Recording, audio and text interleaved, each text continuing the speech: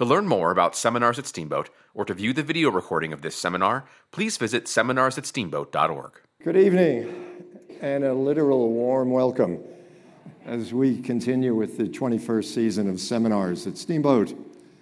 I'm Walt Dabbert, Seminars Chair, and we are so pleased to present the third of our 5 public policy presentations this season.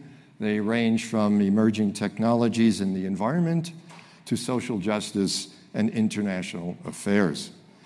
And by the way, I'm really proud to tell you that this is the 90th seminar in our history.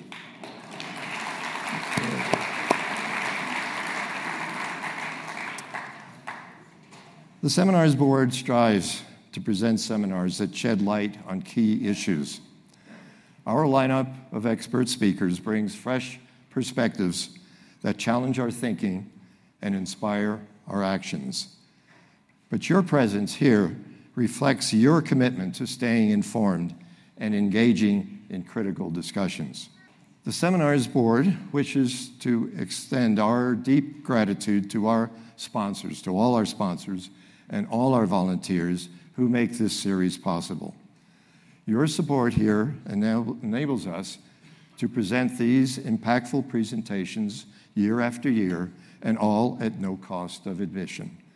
We do that with your donations, and we appreciate keeping us in your giving plans. We especially want to recognize this evening's seminar sponsor, the Shavy Family Foundation,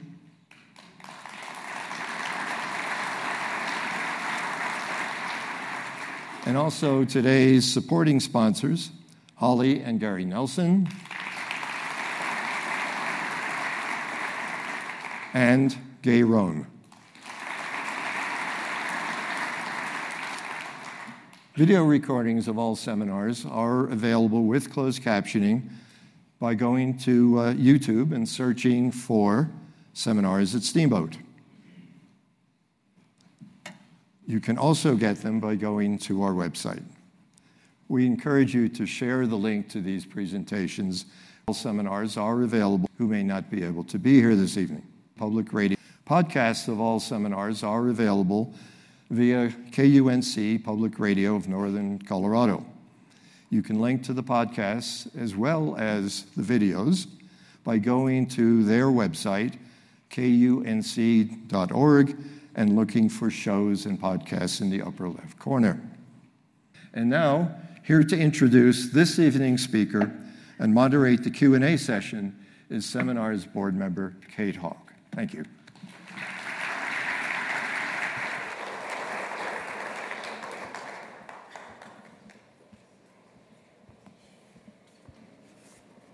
Good evening, everybody, and welcome. We are so pleased to have you with us for Matthew Rojansky's talk on Russia, Ukraine, and beyond. In the 1990s, most of us thought that the Cold War was over. We were wrong.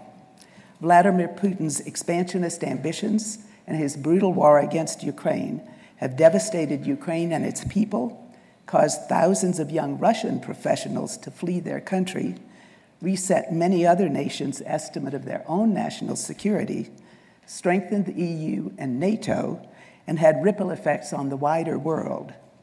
Our speaker is uniquely qualified to give us a nuanced view of these issues.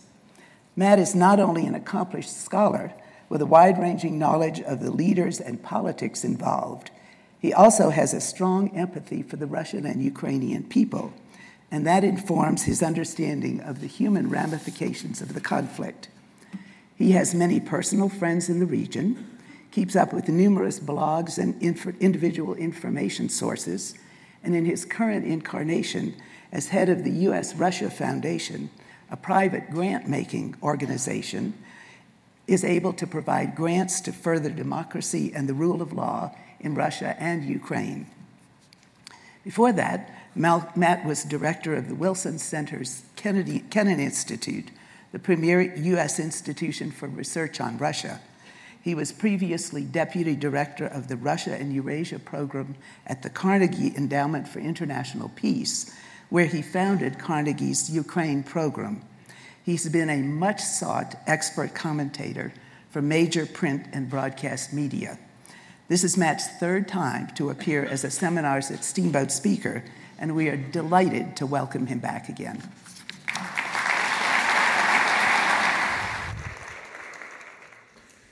Good evening, everyone.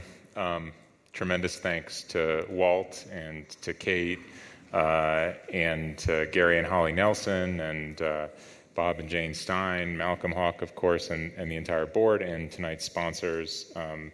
It is incredible to be back in Steamboat. I've come to really love this place, and since it is my third time back, I'd like to let you know we have a season pass available for Matt Rojansky. Go up and down Matt Rojansky as many times as you want. No, wait, sorry, I got confused with the gondola. Kate gave a lovely and kind introduction. It was one of those that my father would have loved and my mother might have believed. What Kate didn't tell you, and which I'll tell you now, is why I do what I do. So slide, please. Who am I, and why am I here? This isn't something I talk about a lot. I've done a lot of media and a lot of lectures and a lot of writing. Don't talk a whole lot about myself, but I think I owe it to this audience, since I'm almost a local now here in Steamboat. My family has its origins in Eastern Europe, in the lands of the Russian Empire and the Soviet Union, and has had basically nasty experiences with all sides. Tsars and emperors, reds and whites, nationalists and insurgencies of all kinds. So of course, my family said, never, ever go back there. And so I did. It was a bit of a teenage rebellion, and 3 decades later, I guess that stuck, because here I am. I would also offer that you ought to be careful what you read about me on the internet. Sometimes you're the expert, sometimes you're the story. As a former boss of mine said, when both sides are attacking you, you're probably doing something right. So there's chess champion Garry Kasparov saying, I'm paid by the Kremlin, and then a couple of years later, there's the Kremlin putting me on their sanctions list. I'm in good company, by the way. Stephen Colbert and President Obama and a few others are on that list. I always expected to see my name in lights with Stephen Colbert, but not on a Russian sanctions list. And of course, this is the art of learning about a region by being in the region, walking around. And I've spent a lot of time doing that, from my 20s to my 30s, with my family, on my own, all over Eurasia. And while I missed the Soviet Union because of my generation, I saw plenty of its aftermath. And I think that one way of thinking about what we're going to talk about in more detail tonight is that it is, in effect, part of the ongoing collapse of the Soviet Union. A couple of things to get out of the way about my work.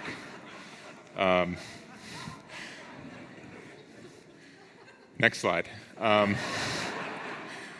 So here are some things we don't do. We don't read Putin's mind. We're usually pretty bad at it, and these two examples, I think, are quite illustrative. When George W. Bush first met Vladimir Putin in 2001, and he looked into his eyes and looked into his soul, and Putin told him this possibly apocryphal story about rescuing the cross from his burned-down dacha and how important religion was to this man raised in the Soviet KGB, and Bush bought it and said that this was a man whose soul he understood and that he could be partners with.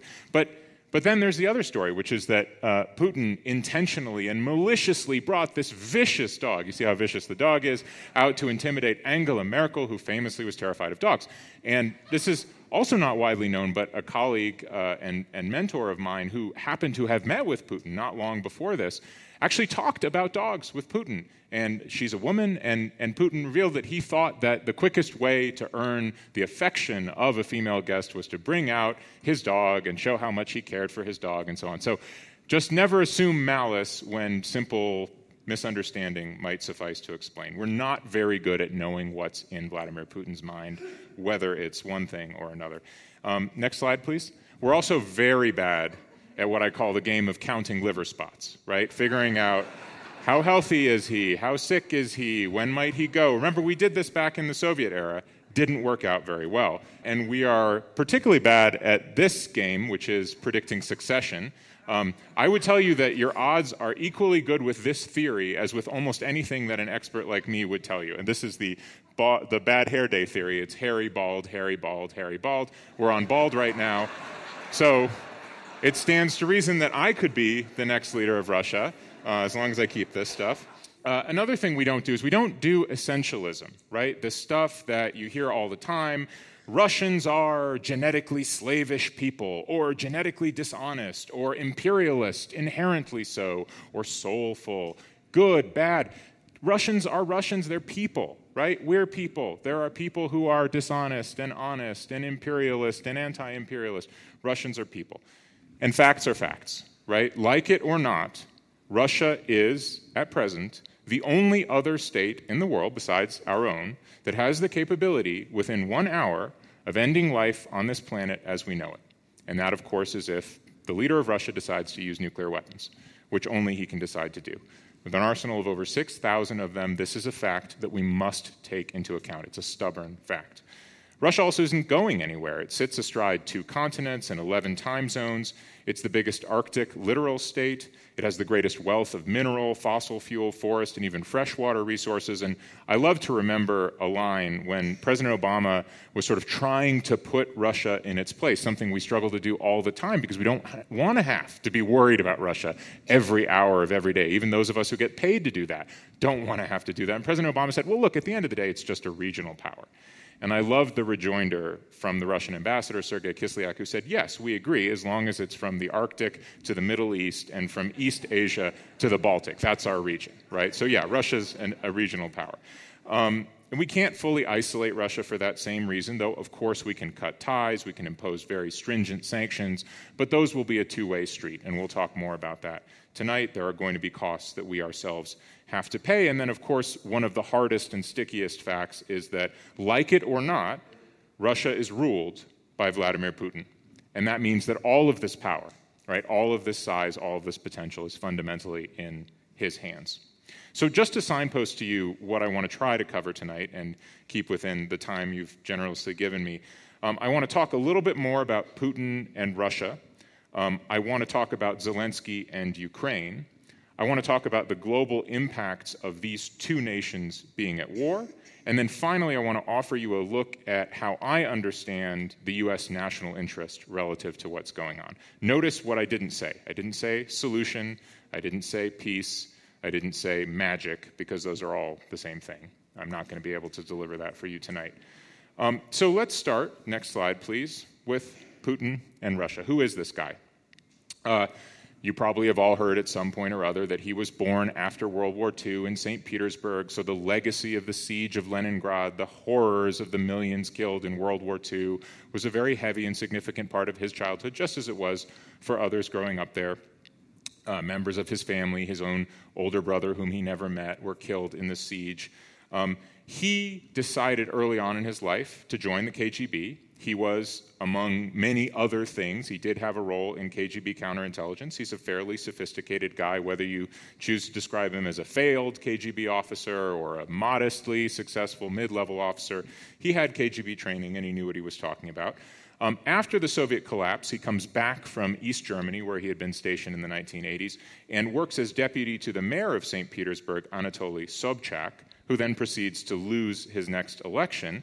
And so Putin, through a series of fortuitous connections, which may have been driven by KGB, may have been partly driven by mafia, may have been anything, really, is brought to Moscow, where he impresses Boris Yeltsin and a number of other powerful figures, including oligarchs, whom he later takes on and effectively eliminates, in some cases physically, as competent, responsible. He doesn't drink. He gives the image of someone in whom power could be entrusted.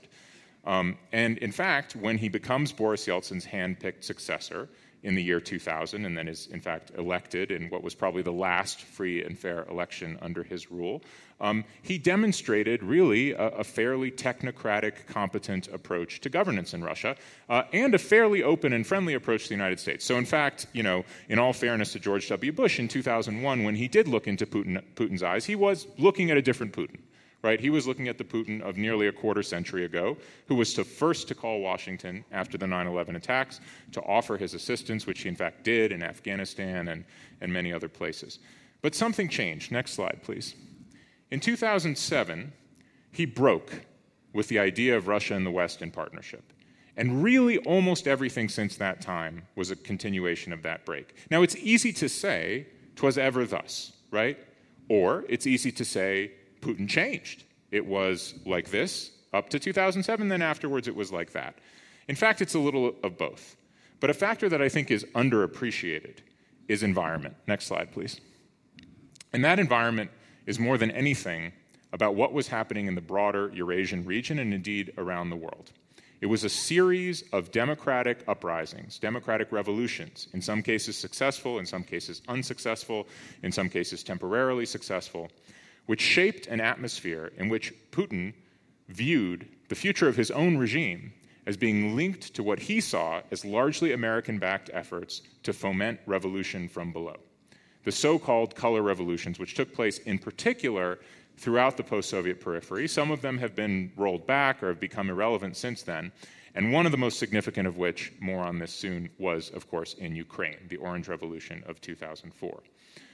So by the 2010s, Putin is experiencing this kind of paranoia that we are coming for him. We are coming for his regime. And he hooks onto that quite a lot of policy initiatives, whether it's opposing the American writ geopolitically, right, trying to lead an alternative to the United States, trying to counter the United States' so-called active measures to try to bring the fight to the United States, right? This is the so-called, you can do it to us, well, look, we can do it to you too, in the elections and so on. And then what really changes, because I have to get us up to the present day, you all know what's coming next, right? I don't want to spend half an hour just getting to the start of this war. Why would a man who had been largely rational, and whether you agree or disagree with the choices he made, and I think most of us would disagree, he was at least rational about self-preservation. Why would he do something as catastrophic as invade a country as unprepared and as uninterested in being occupied by the Russian army as Ukraine was? And I think the single biggest reason is this: pandemic isolation. Vladimir Putin is not someone who reads the internet. He's not someone who listens to a wide variety of sources. He's not someone who welcomes debate, and he's been in power for a quarter of a century, which means the few people who had access to the body, who had access to the man, for the 2+ years of Putin's pandemic isolation were the people who shaped his worldview. Now, I cannot tell you exactly who they were, but I can tell you what they told him. They told him, and this was information that flowed to them from people who were interested in providing this information. They told him that Ukraine was a place where the Russian military would be welcomed with flowers, with bread and salt, and the Ukrainian people would join in helping to remove their Western-backed, nationalist, Nazi, fascist government. This was the narrative. And that Putin could essentially establish his rule simply by marching into Kyiv. That's what he was told. That is the only, I say that by process of elimination, that is the only rational explanation for why he did what he did. Otherwise, we have to conclude the man is simply crazy, right? And there are very few other things that he's done that appear to be simply crazy. So I think what he did was he created a vacuum of information. He allowed into that vacuum only very, very few voices, and he got very, very bad information. Several other things happened during that 2-year period that reinforced the idea of paranoia about revolutions from below. You had the protests and the near color revolution in Belarus in August of 2020, 1 million people on the streets of the city of Minsk in a country of 9 million people. Do the math. That is an enormous upsurge of popular opposition to Putin's closest ally, even though they're not friends, closest, really only ally in the world, Alexander Lukashenko of Belarus. Next slide. January of 2022, literally on the eve of the invasion of Ukraine, you had another popular uprising, largely against power, not necessarily a democratic uprising, but very much against authoritarian power in Kazakhstan, which would be probably Putin's second closest and second oldest ally, also on Russia's southern border.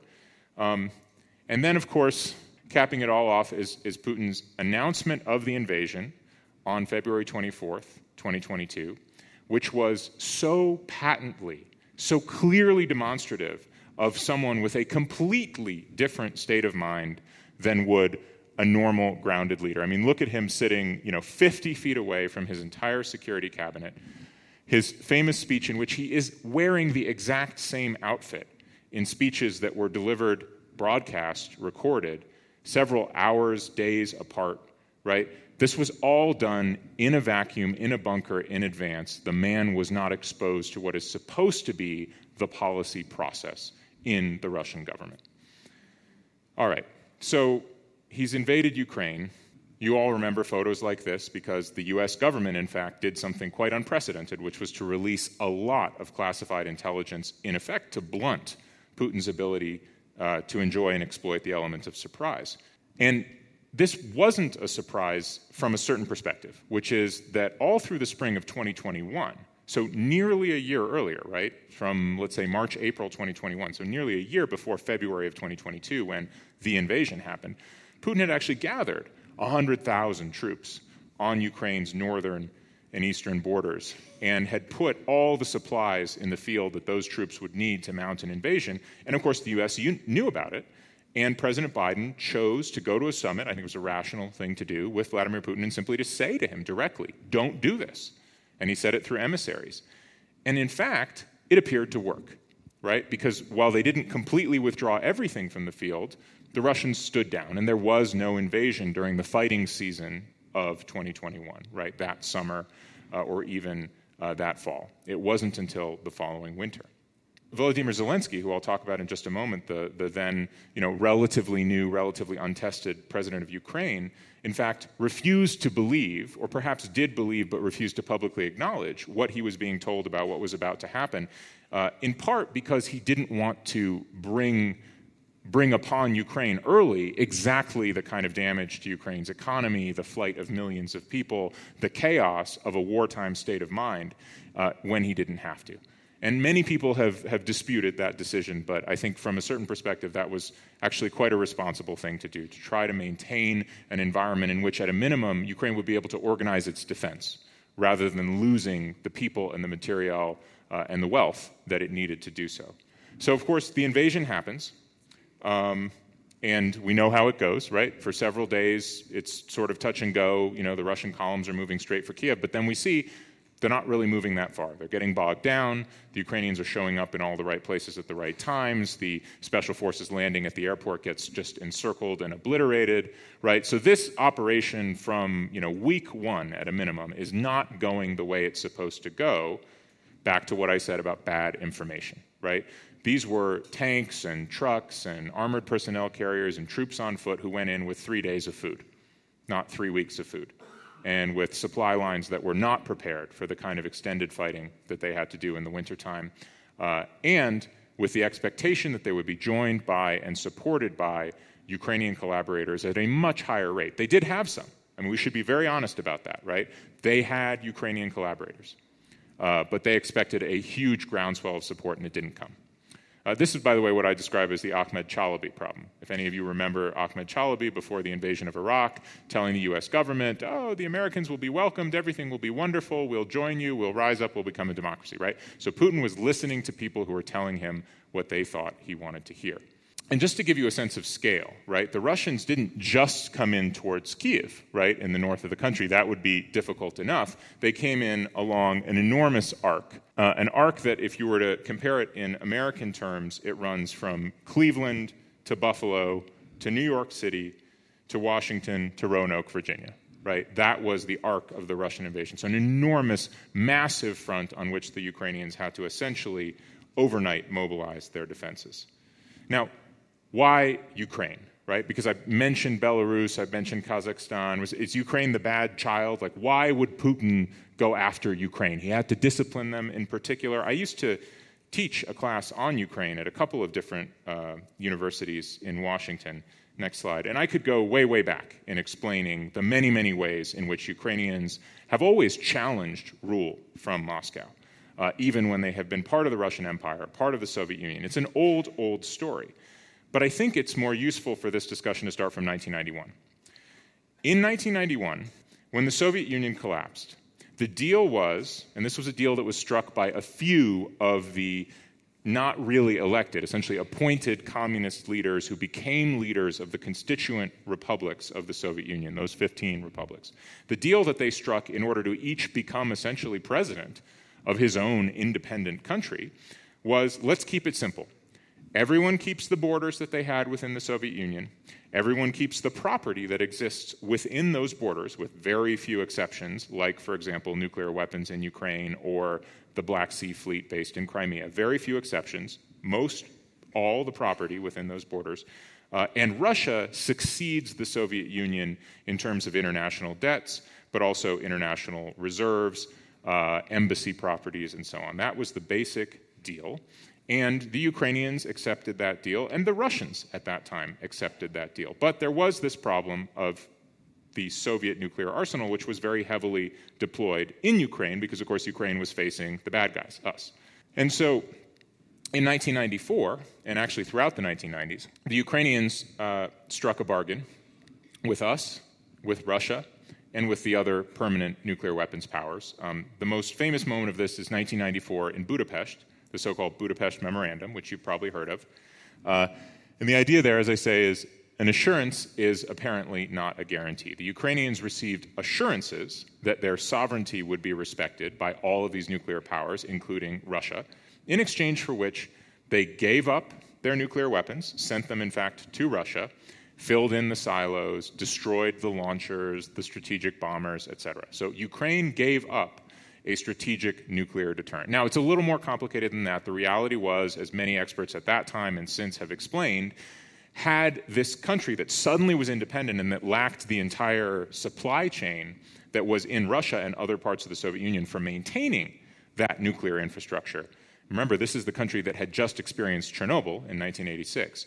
Had they kept those nuclear weapons, there was a very high risk of there being an environmental and human disaster having to do with inability just in those circumstances, the chaos of post-1991, to maintain that nuclear arsenal. And in exchange, they actually got quite a bit of assistance, principally from the United States, in order to rebuild and transition their economy, though no one should have any doubts it was a very difficult period. And that difficult period of the 1990s, you could argue, next slide, culminated in the critical year of the Orange Revolution, 2004. This is when the Ukrainian people rise up and throw off this sort of corrupt, post-Soviet, kind of warmed-over communist apparatchik leadership by turning out in the streets and bringing in a pro-Western democratic government. This is Ukraine's first color revolution. This is when Putin starts to get very, very nervous about what is happening in the biggest and in many ways closest country to Russia, the one to which many Russians have direct personal and family ties, have lived in, have done business in.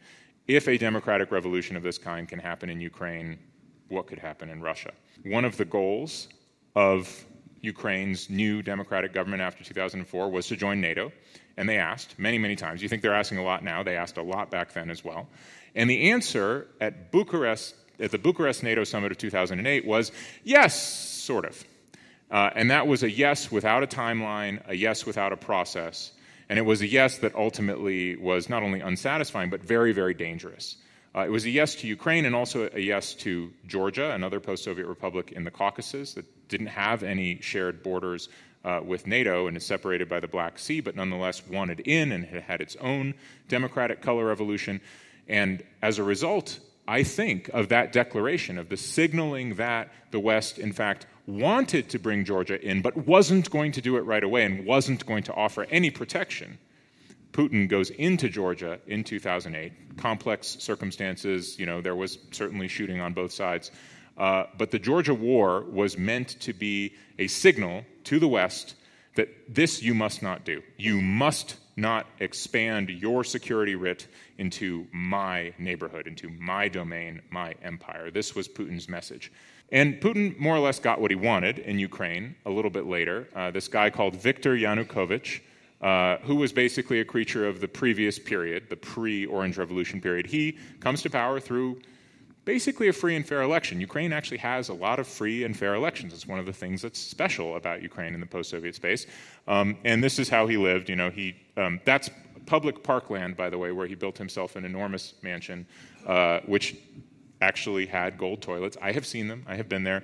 Real gold toilets. It's a public park again now, which is like pretty weird to have gold toilets in a public park. But that was Viktor Yanukovych.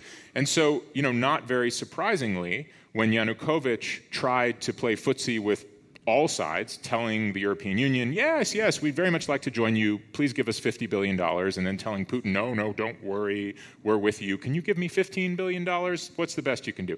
Right? He was doing what he had always done, right? Which is, extract bribes and channel them to gold toilets. No, I'm kidding. His son, as an example, his son, Sasha Yanukovych, was a dentist. Was a dentist who was estimated to be worth $300 million. It gives you a sense of just how corrupt this regime. I don't know, maybe some dentists do really, really well. Next slide. So when push comes to shove, right, Yanukovych had promised to sign this deal with the European Union. The Ukrainian people, after one revolution, were already convinced that our path is with the West. He then balks at the very last minute. This is November of 2013, and basically it's Orange Revolution 2.0. Millions of people flow into the streets of Kyiv and demand that Yanukovych sign the agreement, and things get rather ugly rather quickly. By the winter time, right, that starts in November, it's Eastern Europe in November, so it's cold, and people continue to occupy the public square, and by December and January and February, it becomes quite violent. 100 people are killed in a very, very bad day in February. Bad things seem to happen in Ukraine in February. The so-called Heavenly 100, right, these are the first kind of martyrs, if you will, of Ukraine's second democratic revolution. And then that same month, Putin sends these guys, the so-called little green men, remember them, or polite little green men, as the Russians like to call them. These are basically Russian troops. It's obvious they're Russian troops. They speak, Russian, and they don't have any insignia on their shoulders, but they're carrying Russian weapons and riding Russian vehicles. And they basically seize Crimea without really having to fire a shot, and they take the bulk of the Ukrainian Black Sea Fleet. This is sort of the bolt from the blue operation, and Putin also triggers the Donbass insurgency. So really, when we talk about the invasion of Ukraine in February of 2022, it's the second invasion of Ukraine. The first invasion of Ukraine took Crimea and started this bleeding insurgency in eastern Ukraine, in Donbass. Even after all of this, after Russia invades, after the Maidan Revolution, after booting out Yanukovych and electing new leaders and becoming much closer to the West, processes in Ukraine are slow and are complicated. And part of the reason for this is it has been historically very divided. It has been a country that's been divided between different imperial legacies, different linguistic zones, different religious zones. And even with Crimea taken, and you can see, right, Crimea did have a very large percentage of Russian speakers and self-identified ethnic Russians. Even with that taken away, and even with that chunk of Donbass taken away, you can see still, from the colors, this was a very divided country, and so things are moving slowly, not only because of that, also because, next slide, these guys, the oligarchs, right? You have a country of 45 million people with a $200 billion GDP, which is, not much compared to big countries, not what it should be, but there's plenty there to steal, right? So lots of stealing, lots of internecine conflict, major challenges to rule of law, and so things are moving slowly, and because of that, next slide, and now finally I get to our friend Volodymyr Zelensky, he comes along. And this is a guy who had literally been an actor and played the president in a very popular television show, and he says, I want to try this in real life. And his message to the then president, who, by the way, is one of the oligarchs, Petro Poroshenko, the candy man, the chocolate baron, he owns literally like a candy empire. He was president at the time, after the Maidan Revolution, after the Russian invasion, and he's not doing anything. And Zelensky's message is, I am not your opponent, I am your sentence. Right? This is like a kind of anti campaign. And incredibly, as a result, next slide, and you remember these previous maps I showed you of how divided the country is. Those are all the regions of Ukraine that Zelensky won. That is unprecedented in the history of Ukraine, right? Doesn't matter, former Austro-Hungarian Empire, former Polish Empire, former Russian Empire. He won across the country, right? And so this showed you just how fed up the Ukrainian people are, that they would, this is like electing Jon Stewart, president of Ukraine. It is. And by the way, some of you probably know the history of Ukraine. He's also Jewish, right? Maybe not practicing, but ethnically he's Jewish. So it really is like electing Jon Stewart, president of Ukraine, which is a huge deal in Ukraine, right? This shows you not only what Zelensky achieved, but again, just how fed up the Ukrainian people were with business as usual. And Zelensky himself, I think you could say, has risen to the occasion. He looks pretty different, doesn't he? And that's like less than 10 years of time. They say the American presidency ages you, right? And try being president of Ukraine. Look, Zelensky proved that he could pull a Ronald Reagan, right? He could be an actor who becomes a politician. He's consciously emulating Churchill, and I think we all hope that he succeeds in winning the war as Churchill did. But I think the challenge that Zelensky has is, can he be Ukraine's George Washington, right? Can he also win the post-war? Can he win the peace? That is a much bigger challenge for all of the reasons I mentioned before and which we can talk about later. Let me turn, I promised in my signpost that I'd talk about the wider world. Why should we care about all this? Like, I think it's fascinating. I care about the people there. I've spent a bunch of time there. Well, like, why should all the rest of us care? European security tends to impact global security. 2 world wars have started in Europe, and they started from exactly what's happening right now. Dreams of rightful living space, dreams of rightful imperial hinterlands, twisted nationalist narratives that have led to bloody and brutal generations-long hatreds. That's what's happening right now. And that has dragged the world into war twice within the last 100 and change years. Post-World War II was the most peaceful time, largely because Europe has been at peace. A peaceful Europe has enormous capacity to do humanitarian relief, to build up international law and institutions, to do effective peacekeeping missions in other parts of the world. It may not be politically correct to say this, but it's one of those sticky facts. Europe is, in many ways, at the center of the world. And we can't afford to have dysfunction and chaos and misery like this in Europe. Now, in today's Europe, there's no more room for gray spaces. There's no more room for that buffer zone of countries that can kind of absorb one side's ambitions and the other side's ambitions and extract a little rent here and there. Each region, if this continues, is going to see repeats of exactly this. We're going to see wars like this in the Caucasus. We're going to see them in Central Asia, the heart of the world's island continent. We're going to see them rippling into the rest of Europe. We're going to see them in North Africa. We're going to see them in the Middle East. But of course, we are inclined to say, because we're Americans, let's do something about it. Let's change it. Let's fix it. And rational people tend to go to the next natural step, which is, well, this is a Putin problem, right? So what we've got to do is get rid of Putin. Be careful what you wish for. There was this guy called Yevgeny Prigozhin who recently also had that idea. Prigozhin was not a nice man, but he did get actually surprisingly close to Moscow. As you all know, because you probably have not been living in a cave, he mounted up about 10,000 men with some fairly advanced hardware, tanks and anti-aircraft, and he just started driving to Moscow. And it was really amazing how close he got. He stopped. I think he stopped largely out of self-preservation. He realized, he was probably informed by people he was close to within the military structures in Russia, that if he kept going, they would in fact fight. Because up to a certain point, 200 kilometers from Moscow, basically, the Russian security services didn't fight. They just let him roll through. But what if he had succeeded? What if Yevgeny Prigozhin had gone to Moscow and Putin had fled, as many people were, excitedly tweeting and whatever social mediaing that he had done? Well, Putin has fled. His airplane has left. I don't know if that's true or not. I don't know if he was in his bunker. I don't know if he was, skydiving over the Kremlin. I have no idea what Putin was doing at that moment. I don't think anyone does. But take my word for this. If Prigozhin had displaced Putin and become the ruler of Russia, or picked the next ruler of Russia, it would not have solved all the problems I just described. It would have made them much, much worse, if anything. Probably would have been the same, but the same bad, right? Prigozhin is a terrible thug, a war criminal, an executioner of Putin's will. So be very careful what you wish for. Next slide. This cast of characters also, you probably wouldn't want running the Russian Federation. Ramzan Kadyrov, this guy's famous not for golden toilets, but for golden Kalashnikovs, right? The folks that Putin has basically gathered in his constellation of the powerful and heavily armed of the Russian Federation are really scary people.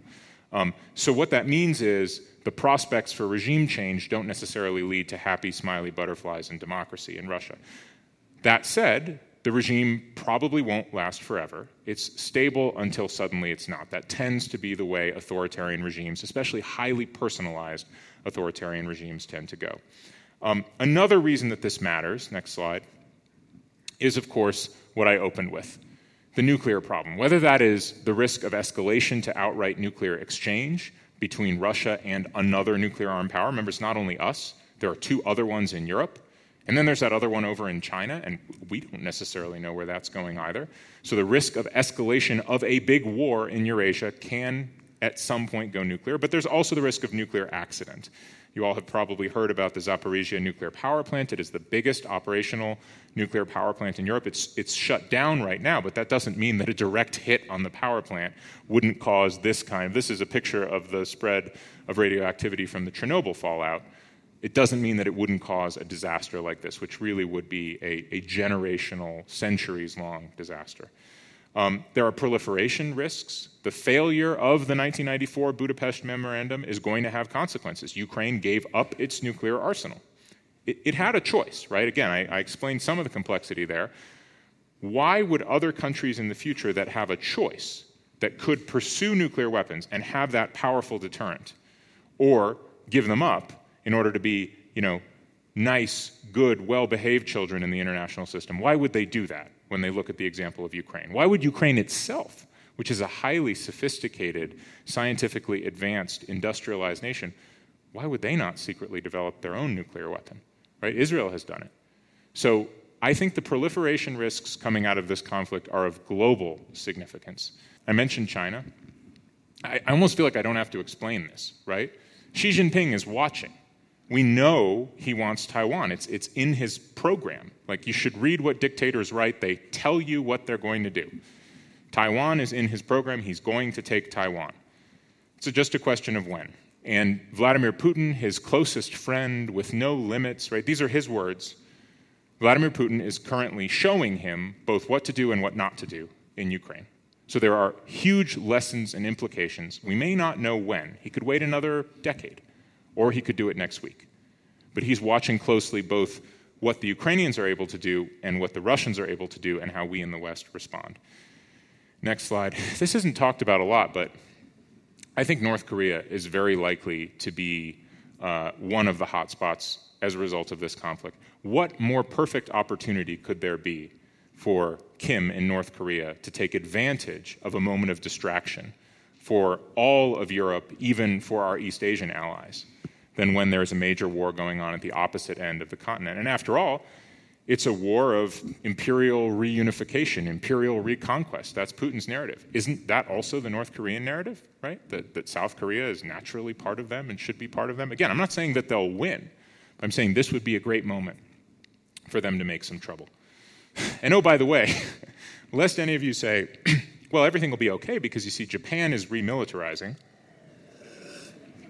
That's the reaction I was looking for. Yeah. I think we have some students of history in this room. Hooray, Germany has more tanks now. Yes, in this particular context, at this particular moment, good. But I'm not thrilled by the idea that there are more European countries that are spending a bunch more money and buying more weapons, right? Including Germany, the country that started those two world wars that I talked about before, and Japan, which has not a great history in East Asia. So that's the moment that we're at. That's what I mean by the disappearance of gray spaces, right? You're with us or you're against us. This is a moment of testing and conflict and very, very high risk in the world. When you think about basic human freedoms, enormous impacts, right? Freedom of movement, impacts on energy and the environment. Has anyone ever thought, we keep hearing about how much explosive is being expended, right? How many rounds are being shot in Ukraine? And the main question seems to be asked is, well, how can we get more there? And that's fine. I mean, the Ukrainians need that ammunition. They need to win. They need to defend themselves. But has anyone thought about the environmental implications of just blowing that much stuff up for that long, right? This country is being poisoned, and it's the biggest country in Europe, right? The mines in eastern Ukraine that have been flooded that are now leaching poisonous chemicals of all kinds into the groundwater. The destruction of one of the biggest dams and reservoirs in Europe, causing massive flooding, leaching more poisons into the water and flowing them then out into the sea.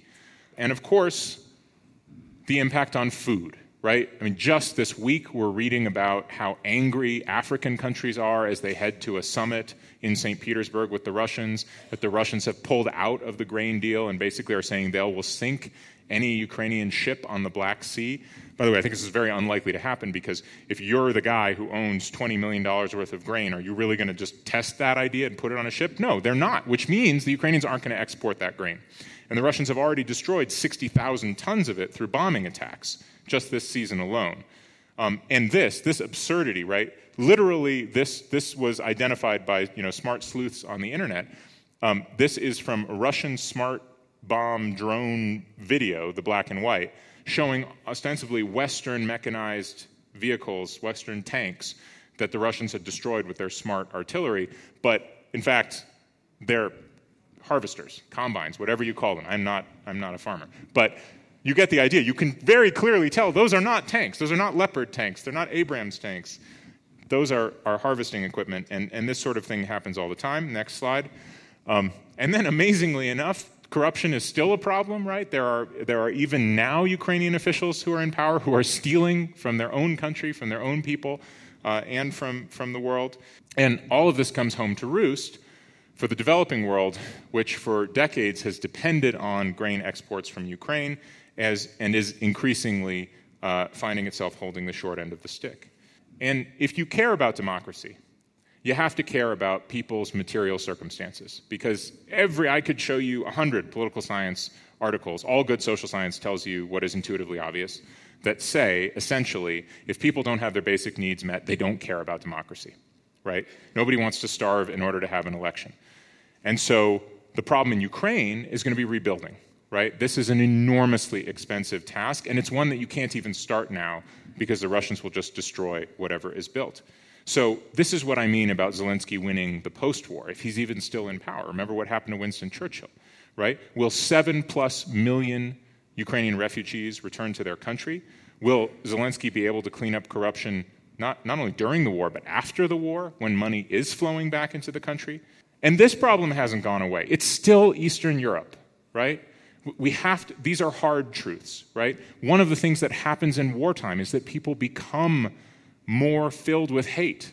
One of my colleagues had a wonderful line, which is, in order to fight, we must hate, but we must not hate forever. So what happens to all of that hate whenever the war ends, if it ever ends? All of these are enormous problems for Ukraine, where we must help Ukraine, but they're not easily solved. Then there's the question about international law, right? What happens when international law is so flaunted, is so bloodied, is so beaten, and when Russia has been surprisingly effective at manipulating the narrative, right? At saying, oh, this is a law only for the powerful.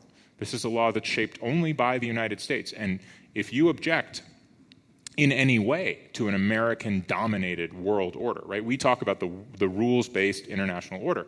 If you don't like that American domination of the world order, well then, support us. And creating that false choice, right? Where anyone, be it China, be it Vietnam, India, Brazil, has a quibble with American power. Let's admit it, like lots of countries have quibbles with American power and how we use it. And they must be on Russia's side, right? That's a very powerful argument, even though it's totally specious. And Russia has made a lot of hay out of it. So, what can we do about all of this? I have no idea, but I hope this guy does. No, seriously, I promised that I wouldn't give you a get-out-of-jail-free card. I wouldn't give you an easy answer, because the truth is there really aren't any. But I think one thing we can do is be as absolutely crystal clear about where American interests lie as possible. And of course, it's this guy more than anyone who has to do that. What the White House has said so far, I think, is exactly right. Goal number one, Ukraine needs to survive. It needs to survive, I would say, as a functional democracy that defines its own future, but it needs to survive first and foremost. Goal number two, Putin has to fail. He has to fail to conquer Ukraine. He has to fail to expand this war. He has to fail to continue this war forever and try to wait us out. And number three, the principle that might makes right in international relations needs to be weakened. The Chinas of the world need to see that you can't just force an outcome by having more guns. Right? Those are the White House's three basic descriptions of the American national interest, and I think they're exactly right. I would add a couple more. I would say there needs to be accountability for Putin, and there needs to be an opportunity for the Russian people to choose a better path. This can't just become a zero sum where Putin losing means that all of Russia, that the Russian people forever are losers, because then there will be another war. They will fight again, they will invade again, they will rise up again.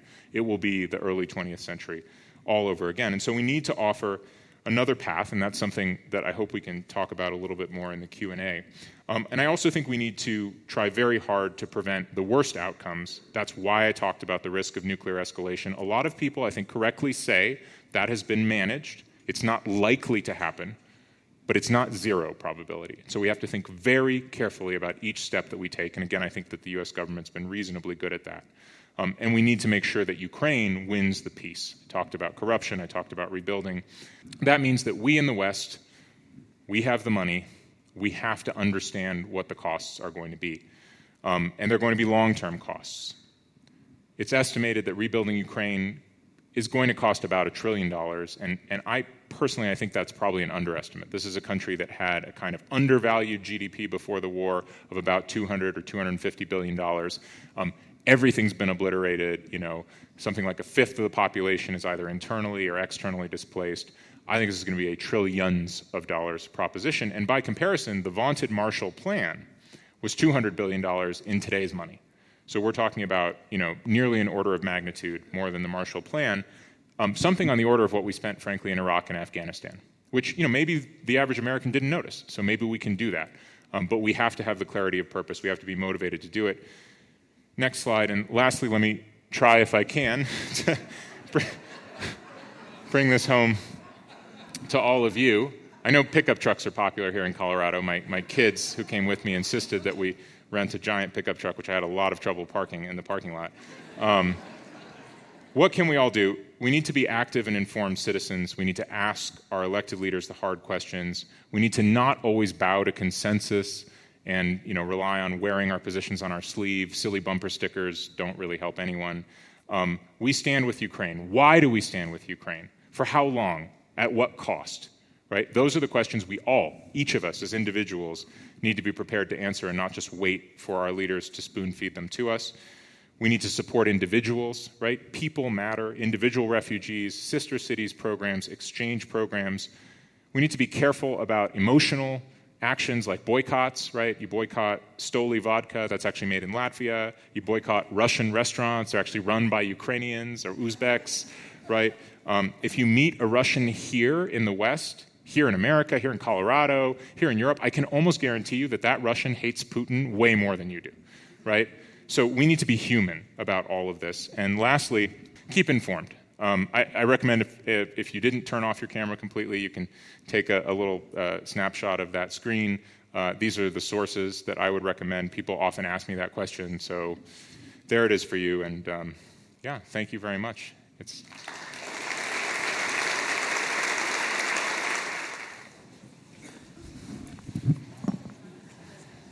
Okay, well, you've obviously stirred up a lot of questions, so we'll get through as many as we can before the closing time.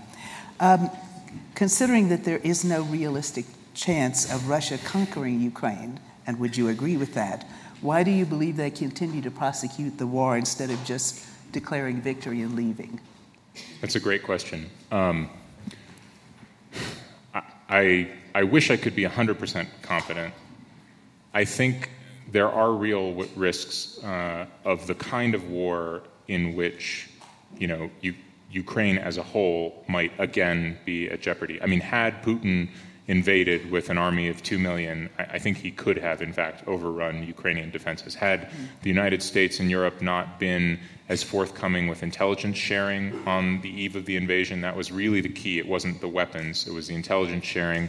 I think the invasion might have been more successful.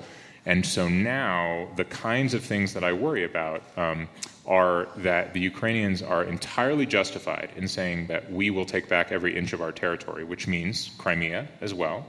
I think there's a decent chance if they go into Crimea, that could actually be very useful for Putin, that he could use that because Crimea is seen by Russians as somehow rightfully theirs, and he could really use that to mobilize Russian society.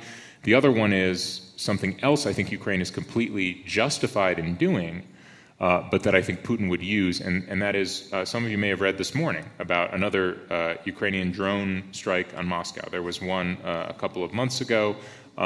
What the Ukrainians are signaling here is, the Russians are bombing their cities nearly daily, right, are killing, huge numbers of civilians, and what they're saying is, we have to have a deterrent. We have to be able to strike directly back at Russia, and that means Russia, not just Russian troops that are on Ukrainian soil. The problem with that is going to be Putin will use that to mobilize Russian society, and there are 140 million Russians. And a fully mobilized Russian society that is fully mobilized to attack Ukraine worries me about what it could achieve, even with the maximum amount of Western support. So yes, I'm worried about that. Why does Putin keep at it at this sort of low boil? I think he is, I can't read his mind, but his actions suggest that he thinks there is still victory to be had. It won't be what he thought it was a year and a half ago, but it may be something like holding the territory that he's got. It may be something like forcing the kind of concessions from Ukraine that he has always wanted, not joining NATO, whatever else it may be. And I think the other possibility is that he thinks he can wait us out. And he may not be wrong about that, right? I mean, attention spans for this type of far-off conflict are famously short in wealthy democratic countries where the voters get to decide what happens next. And I think that Putin has a pretty negative view of the average American and thinks that he can wait us out, that we'll get lazy and complacent. Okay. And combining a couple of questions, do the majority of Russians believe that the war in Ukraine is justified? And is there any level of unrest that threatens Putin in any way inside Russia? So the answer to the second question is not right now, but there easily could be. Authoritarian regimes are always stable until they're not. I can say more about that in a moment. In terms of where public opinion is, I track this as closely as anyone can. You always have to remember about opinion polling in an authoritarian country that you take everything with a grain of salt, right? When even if they're doing carefully selected statistical sampling, someone calls and says, is this Mrs. Ivanova? What do you think of the leader, right? I mean, Mrs. Ivanova might be reluctant to say what she really thinks of the leader. But that said, fairly reliable methodology, fairly reliable institutions are coming back pretty consistently with around 60% support for the war. But it's very uneven, right? So you can have a revolution, and I know this because it happened 100 plus years ago, that is basically entirely an urban revolution. People in the countryside in the Russian Empire were not rising up demanding Soviet power because the Soviets came in and took all their stuff. Right? It was a few tens of thousands of workers and activists in the cities who basically made the Bolshevik coup happen and made Soviet power come about. And so I actually think it is quite possible that opposition to the war in Russian cities, where it's already quite strong, could become stronger. I think a few more disastrously bad decisions by Putin. I think continuing lowering of the standard of living in Russia, which is happening, right? It is hard for them to get the kinds of consumer goods that Russians have become used to after 30 years of being part of the global market. I think those kinds of things could make the readiness of the people to jump into an opportunity, but there would still have to be an opportunity. And I think it's that background, that I think is why otherwise sensible people who I would otherwise call sort of allies and even friends, were so excited about the Prigozhin mutiny because they thought, oh, this is a moment, and now people will exploit this moment and people will come into the streets, and then there will be a democratic revolution. That's why I say be very careful what you wish for, because again, the original Russian Revolution was kind of a democratic revolution, and Lenin used it to seize power for Bolshevism, which then held sway for 8 decades and did some rather nasty stuff. So, I know in the past you've been concerned about the flood of young Russian professionals who are leaving the country. Yeah. Do you want to talk a little about that? Yeah, very much so. Do you mind if I take a little bit of this? Sorry. So, this is a huge priority for the U.S. Russia Foundation, where I have the privilege of working, and it is a huge priority for me personally. I mean, I will simply say people to whom I'm very close have left. Not all of them. Some who have stayed not because they support the war, but because they feel they have to stay in order to prevent the regime from doing worse things internally and hurting more people. And I think that's a very fair case. Those who have left, I think, need, first of all, our understanding and our acceptance. We cannot treat these people as if they're representatives of a guilty and evil nation. And when I say we, I want to be very clear about this. I'm talking about Americans. I'm talking about Western Europeans. I completely understand. Like my colleague said, Ukrainians have to hate. They have to hate or they can't fight. They can't hate forever, right? At some point this has to end. But I think the rest of us, I think we just have to be understanding of humanity on a human level. If any of us found ourselves caught in that situation, we would flee. We would protect our children and our families. So first of all, we have to understand them, we have to welcome them, we have to give them safe harbor whenever and wherever we can. Then I think we have to recognize their potential, because what's different about a lot of this generation is it is a generation. It's young people, it's highly educated, highly well-informed, technically skilled. A lot of them are entrepreneurs, a lot of them are IT, outsourcing type of people who work with Western firms already. That's why they're well-informed about the world. They're not living in a village somewhere in Siberia. These are people who have enormous potential to change the future of Russia, but not if they end up driving taxis, in wherever, France, Germany, the United States. We have to find ways to keep them organized and to show them that there is still potential for them to go back, and there is still potential for them to impact the future of their country. And right now, I also pay close attention to opinion polls among the Russian emigres. They all want to go back, overwhelmingly, 90+%. It's less than 10% that say, nope, this is forever, we've given up, we're like all the previous waves. And that makes this wave of immigrants quite different, at least for now. So I feel like it's a one-way street. Sure, we can conclude that they're irrelevant and they won't have a prayer against Putin and his security forces and so on, and so we could not support them. If we do that, they will be irrelevant. But if we support them, there's a chance. And going a little further afield, the Russian economy and the China partnership show some critical weaknesses. Can we exploit those?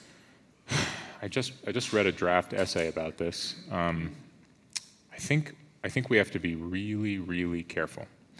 Right now, we're in a very favorable situation, which is Chinese experts and Chinese officials, possibly including Xi Jinping, again, I can't read his mind any more than I can Putin's, see value in being part of the global system, the global trading system, financial system, and even to some extent the rules-based order, although they have some quibbles with it. And for that reason, they are, to a degree, complying with sanctions and isolation of Russia, which is the best way to weaken Putin's war machine. It's the best way to sort of raise the level of kind of percolating discontent within the society, all the things that we want to achieve by means short of war.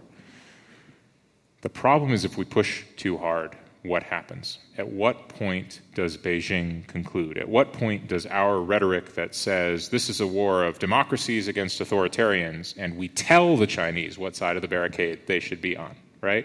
As opposed to being able to straddle and sort of play all sides and have a little bit of their cake and eat it too. I worry about what happens if we push too hard. We say, oh, we know your sanctions busting over here and over there. And it's true, they are. But like in 80+% of cases, they're complying with sanctions. Why? Because Chinese companies want to do business with the United States. Don't force a choice if we don't know for sure what they're going to choose. And that's really my big concern. I think we're in a favorable position right now, and I think the Biden administration agrees. And I think that's why recently Janet Yellen and Tony Blinken went to Beijing, and they went with a conciliatory message saying, we want to work with you. You have a peace plan for Ukraine? Fantastic. It's a stupid peace plan, but great. Let's talk about it, right? That's a much smarter approach than saying, go join Putin. We don't like you, right? Because fighting Russia and China at the same time is like Kissinger's worst nightmare, and that's not a nightmare I want to see. Good point. The Russian government and the oligarchs have been described more like a crime syndicate than a traditional government. Might the oligarchs ever conclude that Putin's leadership is bad for business, however unsavory it may be? Oh, yeah. They've already concluded that. So there are multiple Russian oligarchs, and they all come in different flavors, right? That's the thing. So there are oligarchs from the Yeltsin era from the 1990s who have given a bunch of money to Ukraine, who have left Russia, who have tried to get their assets out. And, some of them have wound up being sanctioned anyway, and others are still continuing and basically trying to distance themselves from the regime. But by definition, they also have very little ability to do anything, right? Mm-hmm. They can't change what's happening inside. Then you have those who remain in Russia simply because they've chosen to stay with their money, right? Putin holds on to their assets, and they want to keep their assets. And so they just basically keep quiet, even though they know this is terrible for business. They hate this. It's idiotic. And the reason we know this is because they've literally been recorded. They've been intercepted in conversations saying this stuff, and that's been broadcast. Again, the U.S. intelligence community has been amazingly forthcoming with some of these intercepts. And then there's a third category of oligarchs, and these oligarchs are like basically Putin's inner circle. They're his best friends. They are the people who, like him, came from basically nothing or from sort of ordinary Soviet security backgrounds and now are billionaires, are like multi-billionaires. And yes, it's true, they can no longer vacation, at their villa north of Rome or south of Paris or whatever it is. But that's okay because, they are the boyars of the modern Russian Empire and they can do whatever they want in Russia. So that's a pretty good life for them. And they don't really care that Putin is waging a stupid, failed war. Some of them would really prefer to help wage the war more effectively because they were part of the group that convinced him that this was a good idea in the first place. So they come in different flavors. Yeah. And we did have a question from somebody asking for the slide again with the information sources. If you could put that up again. What evidence do you have for your assertion that Russia's invasion of Ukraine is likely to spark any kind of world war? Well, thankfully, there's not a lot of evidence yet other than history. Again, the concern that I have is you're talking about, you're talking about the world's biggest country on one side and Europe's biggest country on the other side. You're talking about the continent that gave us 2 world wars before, and you're talking about a powder keg moment when it does seem like East Asia is on a knife's edge, the Middle East is on a knife's edge, and a lot of the narrative around what's going on is one that we've seen before. It's one of these sort of nationalist ideas on steroids, imperial fever dreams. These are the things that tend to bring you wider conflicts. But the basic reason is a very human reason. And this is one of those stubborn, sticky facts, and that's when someone is already fighting for his life, he's perfectly happy to have other people fighting for their lives as well. And so, in a sense, widening the conflict is in everyone's interest who's in the conflict. How much does the U.S. 2024 election importance mean to the war ending or escalating? Well, a lot of that depends on what happens in the election. I don't think... So in general, and I could imagine maybe there are other questions out there about the role of different American leaders and different American political parties vis-a-vis Russia and Ukraine. One thing you just have to take my word for is that U.S. policy hasn't changed radically from Democratic to Republican administration, from Congress to Congress. Yes, a lot of rhetoric and a lot of the U.S. political debate changes, but raise your hand if you've ever heard a politician say something that he or she then doesn't do, right? So there's a lot of debate about, we shouldn't be spending all this money on Ukraine. We should spend it on veterans, whatever, right? But that's politically useful to the people who are saying it. It tends to be that when push comes to shove, when there are votes in the Congress to either authorize or not authorize assistance, it's overwhelming and it's bipartisan, which makes me think almost anything that happens in 2024 isn't going to change policy on the ground. What will change is perception. So, Ukrainians can be forgiven for being worried that Americans will be less forthcoming with our support, if people who have said they want to be less forthcoming are elected. But I discount that by quite a lot. Okay.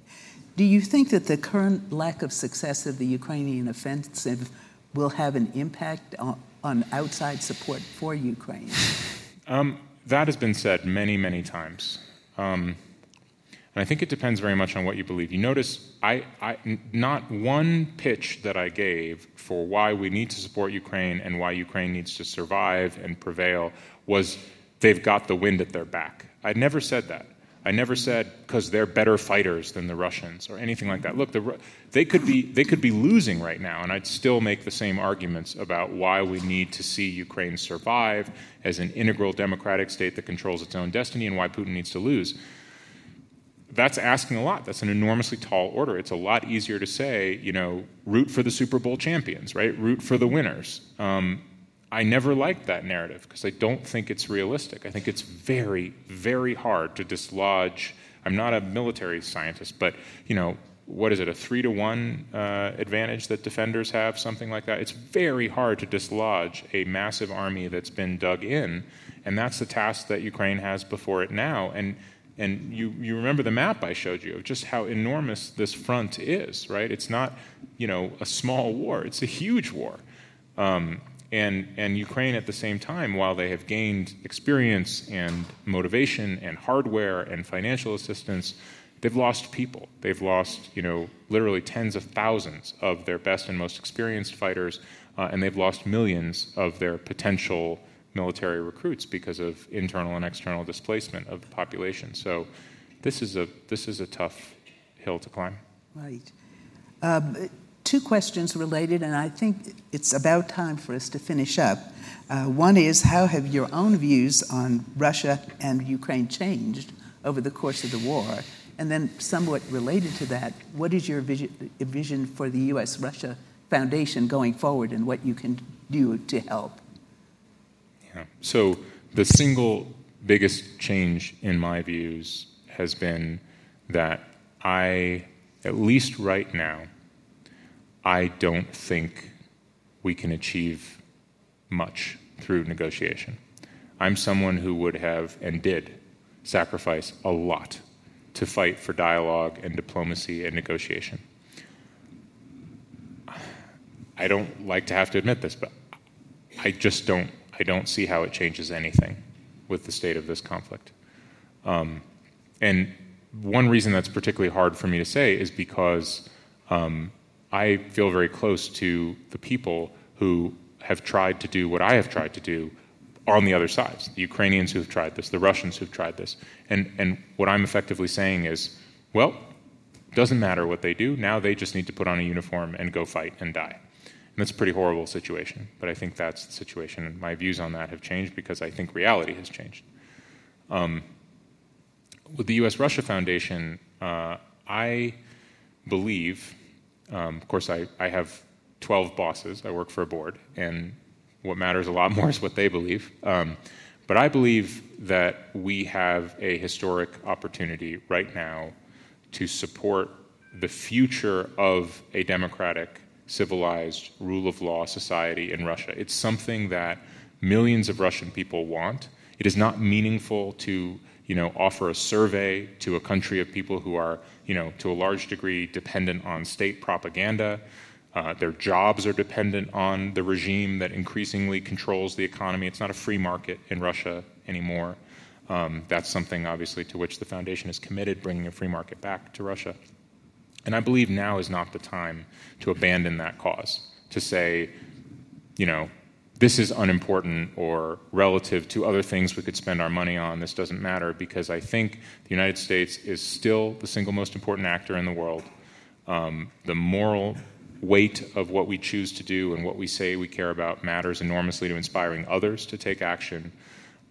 There was the question earlier about what to do about Russian exiles, about people who've left Russia, brought to my mind this New York Times series that looked at Russians and Ukrainians who made it to South America and Central America and went overland, the whole Darien Gap, that whole story we read about with economic migrants and refugees from Latin America. Well, tens of thousands of Russians and Ukrainians did this.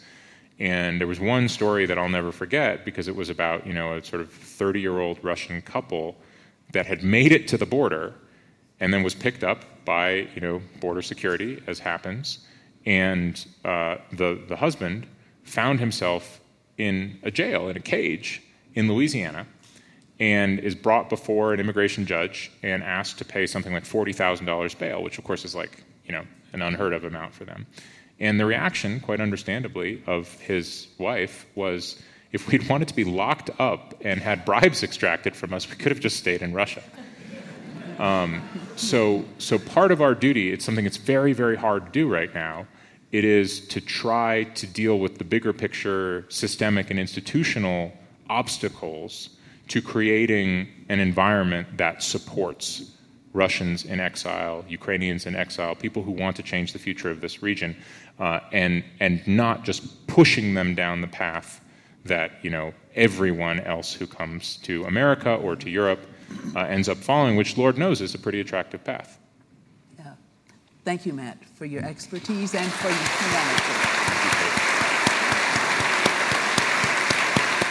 Thank you for listening to Seminars at Steamboat. We'd like to thank KUNC for hosting our podcast. Support for seminars comes from the generous support of individuals and organizations in our community. For more information about our organization or to view the video recording of this or any of our previous seminars, please visit seminarsatsteamboat.org.